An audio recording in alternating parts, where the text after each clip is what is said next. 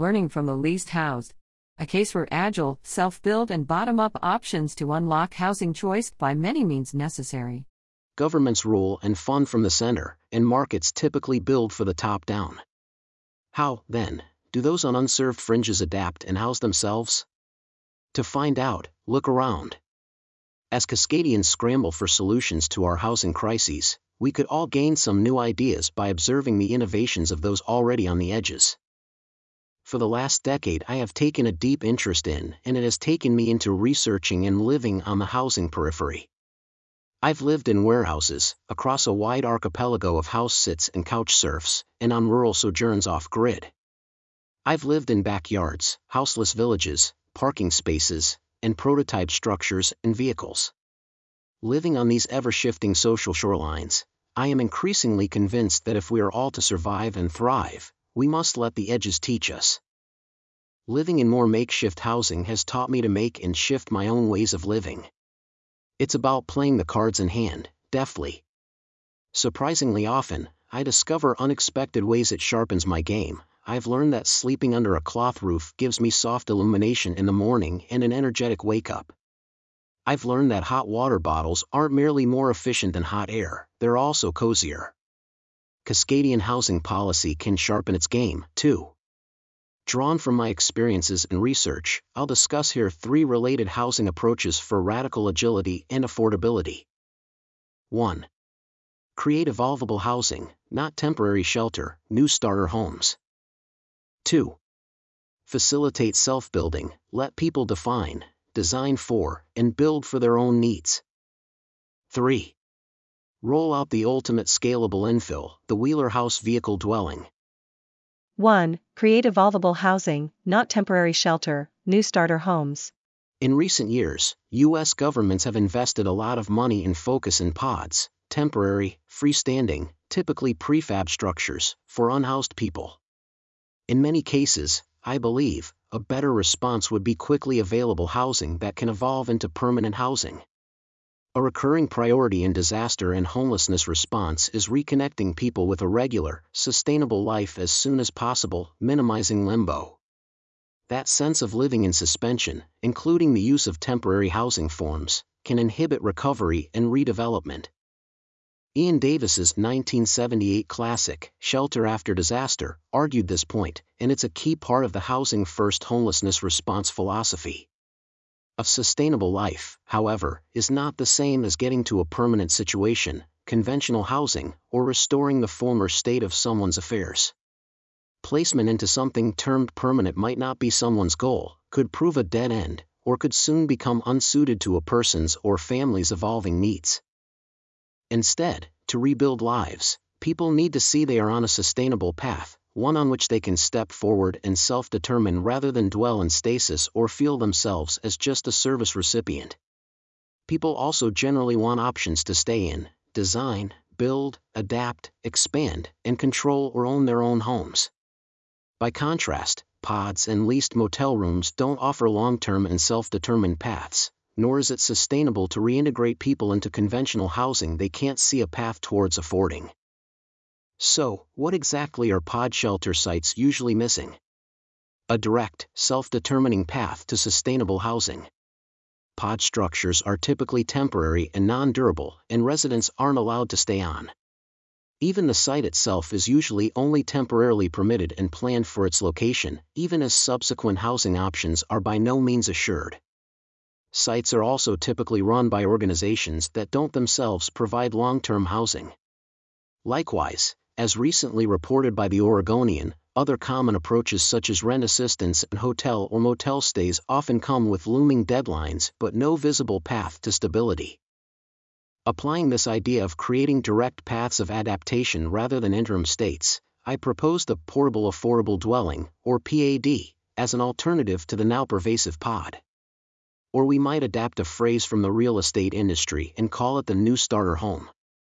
In this model, multiple levels of government, advocacy, design, and local communities variously collaborate to develop fast but evolvable, creative housing approaches. These could include portable homes that eventually become cottages in a backyard or cottage cluster, the food cart of housing, as I put it to Portland City Council last spring. Relatedly, a site itself, or the micro-community it hosts, might evolve from an outdoor shelter site into cottage cluster housing, a resident-owned mobile home park, or even a Bogrup-type, resident-run co-op building. Developing housing in stages is common practice in the developing and more recently developed world, such as Chile's half-a-house concept, which prioritizes a basic, high-quality structure that can be expanded later if the owner chooses. I saw a similar approach in action this year while living and working on the site of a Portland nonprofit, Cascadia Clusters, which develops alternative housing forms.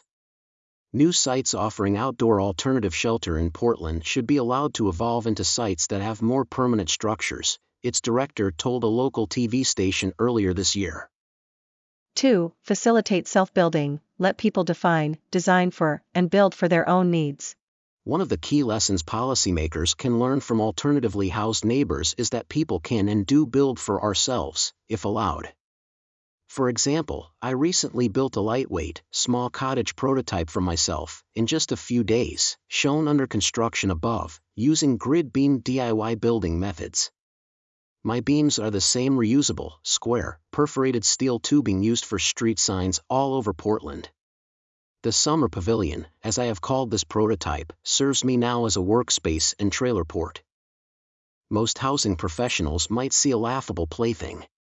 To my beginner's mind, though, the pavilion offers many possibilities and fits my present needs. I designed it as an agile, immediate, small home that, if I choose, can later be upbuilt into a more substantial, permanent, year-round home. I can add rooms to it, such as a kitchen and bathroom, or I can place it inside an existing room or building, to efficiently and flexibly offer its modular storage, sleeping platform, and desk/table. And because I can disassemble and reassemble the pavilion as I like, I can put it in storage for a time or relocate it to stand as a backyard ADU, part of a village cluster, or even a rural off-grid cabin. For me, this upbuildable, disassemblable, highly portable home is appealing, appropriate, and empowering, even joyful in a way. A self-built cabin like this indeed feels in some ways more fit and helpful to me than being handed keys and placed into the gold standard, A affordable housing solution, a new, subsidized, permanent apartment. What's more, the pavilion uses just $500 in reusable materials, where the apartment costs about $500,000. But the law and our affordable housing practices, in their majestic equality, disdain homes like my pavilion as substandard. They instead uphold human dignity by offering one lucky person a mayoral class apartment. The 99 others who are unhoused are offered only hope. So, prioritizing both affordability and self-determined paths to stability, I would offer such housing kits to unhoused neighbors along with support to legally site and upbuild them. Such lightweight but capable housing is suited, I believe, to many people who need and want fluid, low-cost dwellings. To adapt that quote about fishing, give a person a house, and you house them for now. Teach them to house themselves, and you house them for life. 3. Roll out the ultimate scalable infill, the Wheeler House vehicle-drawn dwelling. Have I successfully rattled any conventional American middle-class housing ideals yet? Well, let's move on to what I'll call the Wheeler House. Less palatial than the 8-foot by 10-foot summer pavilion, this dwelling easily mounts on a 5-foot by 8-foot car trailer. In roof-down position, it appears to be a small tool or storage trailer about the height and length of a sedan. The Wheeler House can park in a driveway, street space, or garage, yet also has sleeping and work space, a hinge-up roof, and a pop-out patio or deck. It also includes standing height inside, wash and shower space, and a composting toilet. Wheeler houses don't need to stand alone. One or more could be used as movable work or sleeping spaces that are components in a larger dwelling compound. They can also offer versatile private, focus, or refuge spaces amid a larger village or co-housing context with shared facilities.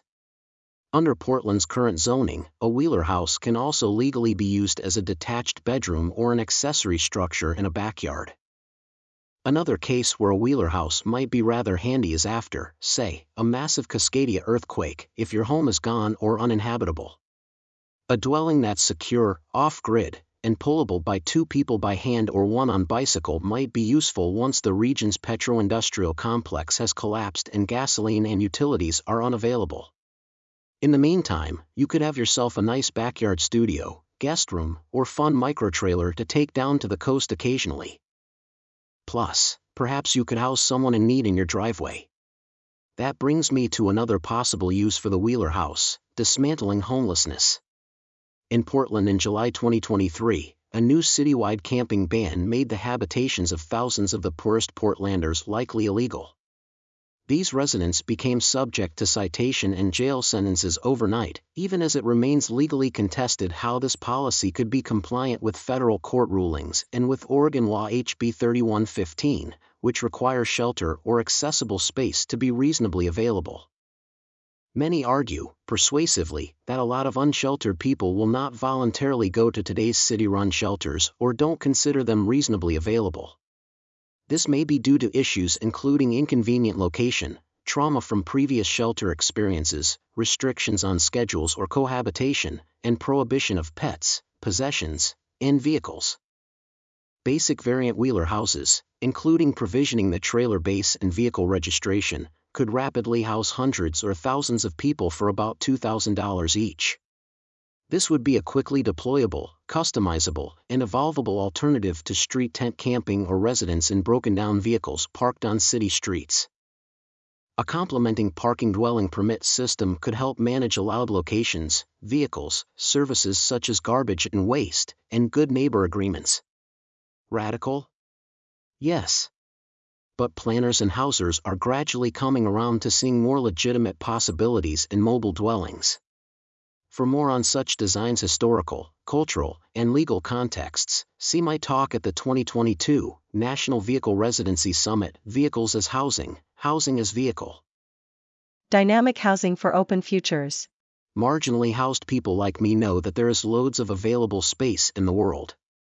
In North America, that is often thanks to sprawling and fractured urbanscapes, overbuilt parking lots, giant roadways, big houses, and little-used yards. Our main obstacle in this crisis isn't a lack of space. It's our own shackled thinking. Paraphrasing Hamlet, we could be kings of infinite space, were it not that we dream poorly.